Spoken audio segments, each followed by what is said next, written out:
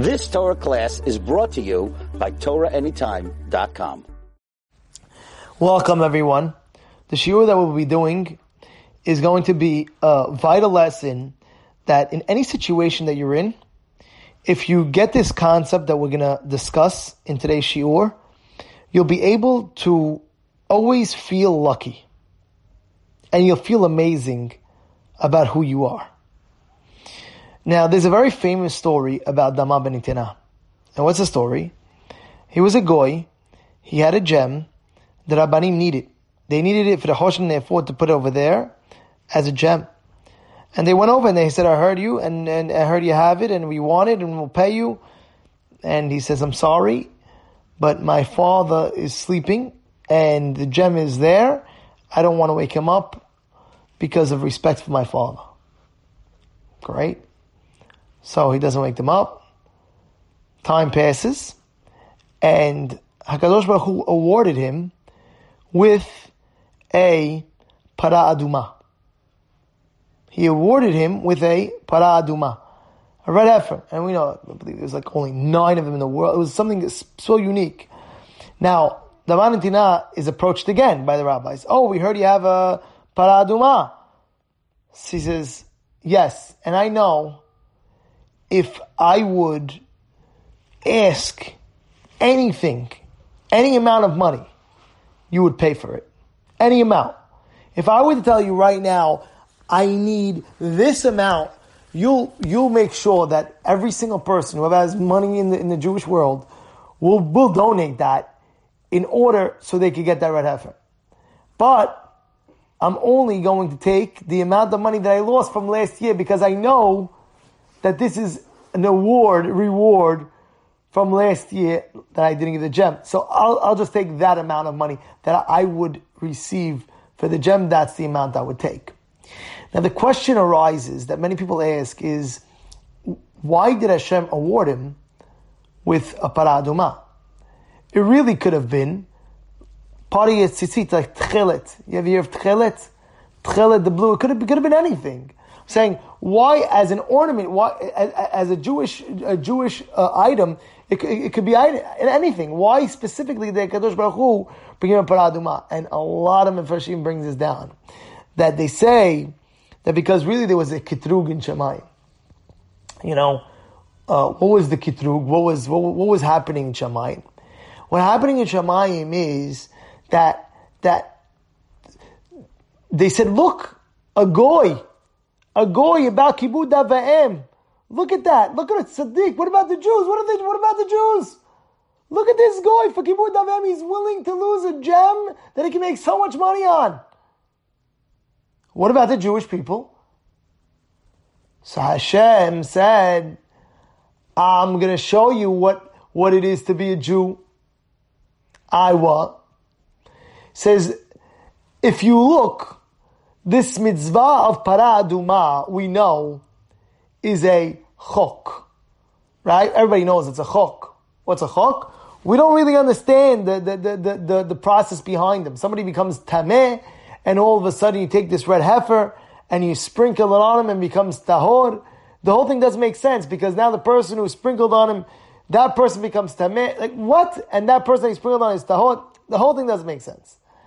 However, this is mitzvah of para aduma is a chok. Is a chok. And being the fact, we're not going to understand. You know, there's mitzvot sichliyot. What's mitzvot sichliyot? Mitzvot sichliyot means that even though we know every single mitzvah you have to do no matter what, even though it doesn't make sense to you, you know that. In advance, you have to know, you have to understand that. There's always, oh wait, this mitzvah doesn't make sense. I don't know what's going on, I'm not going to do it. No, it doesn't work like that. Why? It's very simple. Because we're avadim to Hashem. We are servants, really slaves. Slaves is a stronger word. But let's say servants to Hashem. Right? We're avdei Hashem. We're servants to Hashem. We're serving Hashem. So no matter what He asks, even if it doesn't make sense, you have to do it. Even if it makes sense. He can tell you, sit on your head right now. Instead, I want you to make a tumble sauce right now 15 times. What do you mean? Doesn't make sense. Doesn't make sense what? You're an Eved Hashem. You have to do what you have to do in life. There was an amazing story. There was one great rabbi, how one time he was, he went to one of these hotels, and he went to the bathroom, and as you're leaving, there's an automatic door and things like that. It's like something automatic. And he went somewhere where it was like he knows for sure that it's electric and it's going to go on, and there's a problem on Shabbat to do it. So he was really stuck in the same place until Shabbat was over. And after Shabbat was over, people asked, "Where were you? We missed you. Where were you?" And he told them the story. He says, "I was stuck. It was an averah for me to leave in this situation. It was an averah for me to leave this situation." And they asked him, "How did you feel?" He said, "Well, I believe that I'm an Eved Hashem. And if this is what I was doing at that moment and I couldn't leave because it was an averah, that means Hashem wanted me to be in that spot, right? I just couldn't leave. So I was very grateful as an Eved Hashem fulfilling the Ratzon Hashem, what Hashem wanted me to do." That's deep right there. That's deep. See, there's every mitzvah, even if you don't know the reason, and by the way, it's called Ta'ameh HaMitzvot. There's many, many in-depth to every mitzvah. And many, many in-depth. They asked one time Rabbi Chanan Wasserman, they asked him like this. They asked him, they said, "Rabbi, what is this mitzvah of matzah?" "Oh, because we left out of Egypt so b'meira, so fast. We went so fast, b'chipazon, so therefore it couldn't rise, the dough couldn't rise, and therefore you eat matzah and you don't eat bread." So they asked him, "Rabbi, what's in depth to that?" He says, "I want to tell you in advance, it's Hashem said it, we do it. We don't need explanations. But if you want an explanation, I'll explain." And this is what he said. He says, if you look, you had dam, you had tzfardeya, you had kinim, you had every single makkah and makkah. Every single makkah. Every time we said, I'll let the Jews go. So every time we thought that we would leave Egypt. And every other time, we didn't leave Egypt. Came the 10 makot. Every time we think, now we're going to leave Egypt. Now we're going to leave Egypt. Now we're going to leave Egypt. Now we're going to leave Egypt. And every time we're not leaving. All of a sudden, the last moments of who knows what, boom, everything flips around, right away, go out. What's going on over here? What's the great lesson over here? The lesson is that Kadosh Baruch Hu wants to teach us by eating the matzah is one lesson. Yeshuat Hashem keheref ayin. The Yeshua of Hashem, the Savior of God, is in a blink of an eye. It's in a blink of an eye. I know a personal story that happened to somebody, one of my relatives. I know this for a fact, firsthand. This person was getting older, and unfortunately he was not getting married. And I remember at the time, my relatives calling me, I don't know what to do. And this Rav, what are we going to do? And nobody had a solution. What did she do? What's going to be? And finally, this man got married. He got married a little bit later in years, but he got married. And he got up in one of the Sheva Barachot that I was in. And he said the following. He said, you should just know, anybody here, I'm a living proof, Yeshuat Hashem keheref ayin. The Savior of God is in a moment's time. It's in a second. Because he says, this is what he's saying. I thought I was in a dark tunnel. I didn't know what's going to be. And I always thought. But in the back of my mind, I always knew Yeshua Hashem keheref ayin. The Yeshua could come in any second, any moment. And he said, I'm a living proof to that. I didn't know what was going to happen. I didn't know what was going to be. I gave up, and boom, in a heartbeat, how it came about. He was telling the whole story, Min HaShamayim, and he met this, and he met that, million things, and boom, it worked. It worked. He says, Rav Chanan Wasserman says, when you eat the matzah, what does that represent? That represents in your life, whatever situation you're in your life, just know, if you're in a hardship, whatever situation, in a hard time, in a second, HaKadosh Baruch Hu could save you in a blink of an eye. So fast that you won't even realize. Where did the Savior come from? Where did the Savior come from? I don't even understand where it come from. From where to where? But that's exactly the point. You don't understand, and you're not going to understand, but at the end of the day, the Yeshua of Hashem is right there. So Rav Chanan Wassman tells this person, he says, you want to know what the purpose of the matzah is? You want to know? We have to do matzah because Hashem said. But if you want a reason, I can give you a reason. To teach you the Yeshua in a second. Bnei Yisrael didn't know. They thought this time it's going to be, and this time it's going to be better, and that time it's going to be better, and that time it's better. They were so confused so many years. They were so confused so many times. But guess what? HaKadosh Baruch Hu says, now I'm going to show you. In a blink of an eye, where you least expect it, where you don't even know what's happening, get out. I'm saving you right now. That's the purpose. Wow. That's a person, you have a mitzvah sichlit. But even so, Rav Chanan said, you don't know the depth of that mitzvah of matzah. That's just one. That's just one idea. But there's so much idea, so much depth in every mitzvah of the understanding behind it. You might not be able to get to every single thing, all the depths of it. But we do it anyway because that's what Hashem said. And the Paraduma, even more so. We have no clue, and even so, we still keep it. Now, you know what the greatness of the story of the Man Etina was? That he said, look, Paraduma is a mitzvah that we don't even understand. That the Jewish people don't understand. And on that mitzvah, they're willing to give all the money in the world to get it. That was a praise. That killed the kitrug in Shamayim. In Shamayim, where there was a kitrug, where people were saying, wow, look, for a mitzvah over here, for kibud avayim, look. In Shamayim, they say, listen, that was mitzvah sichlit. He was willing to lose how much? Okay, there's a amount for the gem. Over here, the Paraduma, there's a chukit. It's a mitzvah that we don't understand. And look, the Jewish people are ready to lose everything and anything. What? Just to fulfill a mitzvah that they don't even understand. This is wow. It saved the Jewish people in a way that saved the Jewish people in such a great way, in such a great fashion. So now, that was one point that we're bringing. Now, the other point that we're bringing is, that was, the first point is good enough. You gotta internalize what we just said. How great the Jewish people are. How for a mitzvah, even taking a etrog, how many times a person tells me, goyim, non-Jewish people, they're workers. They're working, they're non-Jewish workers. He says, I don't understand you guys.